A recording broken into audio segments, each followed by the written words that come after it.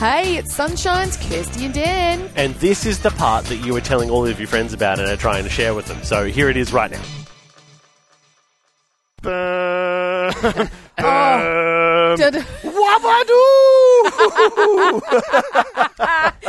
Look, Blake's doing his own. No, is that you? Is that BT? BT's doing his own. I don't know where our. Yeah, I know. This is the things you miss out on when Dan's not here. Dan normally has a great, a great track to start Blake proud on a Tuesday and sings a ridiculous song every week. Yep.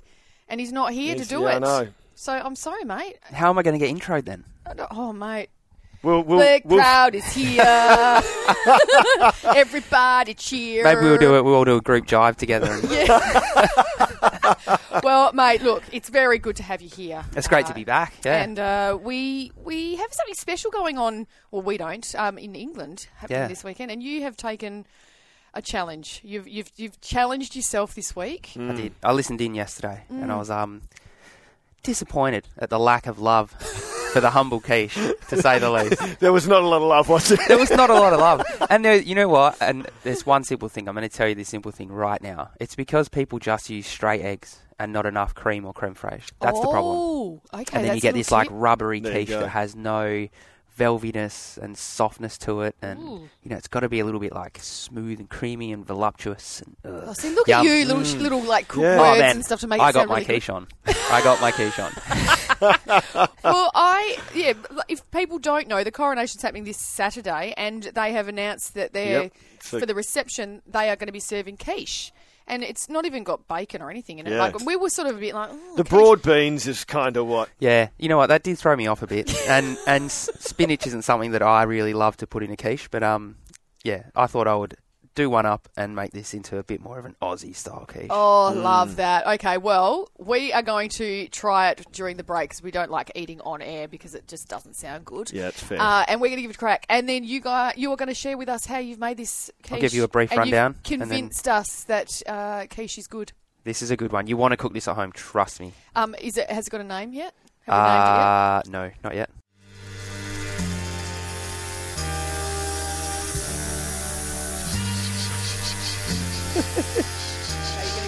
You go. Proud is here. Everybody cheer. He's made a quiche. Yeesh. Quiche. I mean, could have said it tastes delish.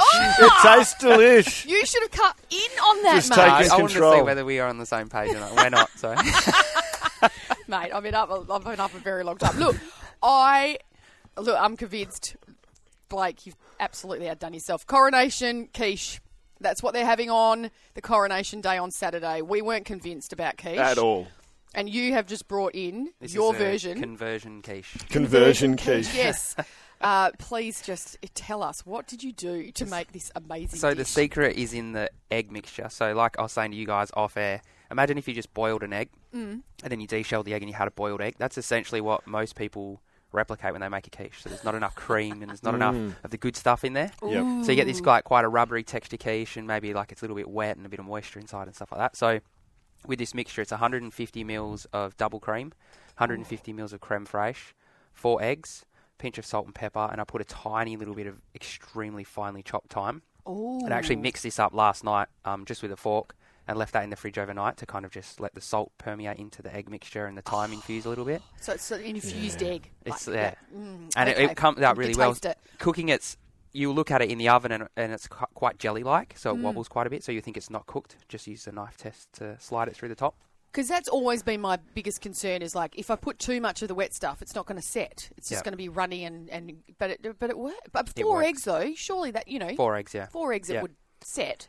So and I did. I'm just so good. So good. He's blown away.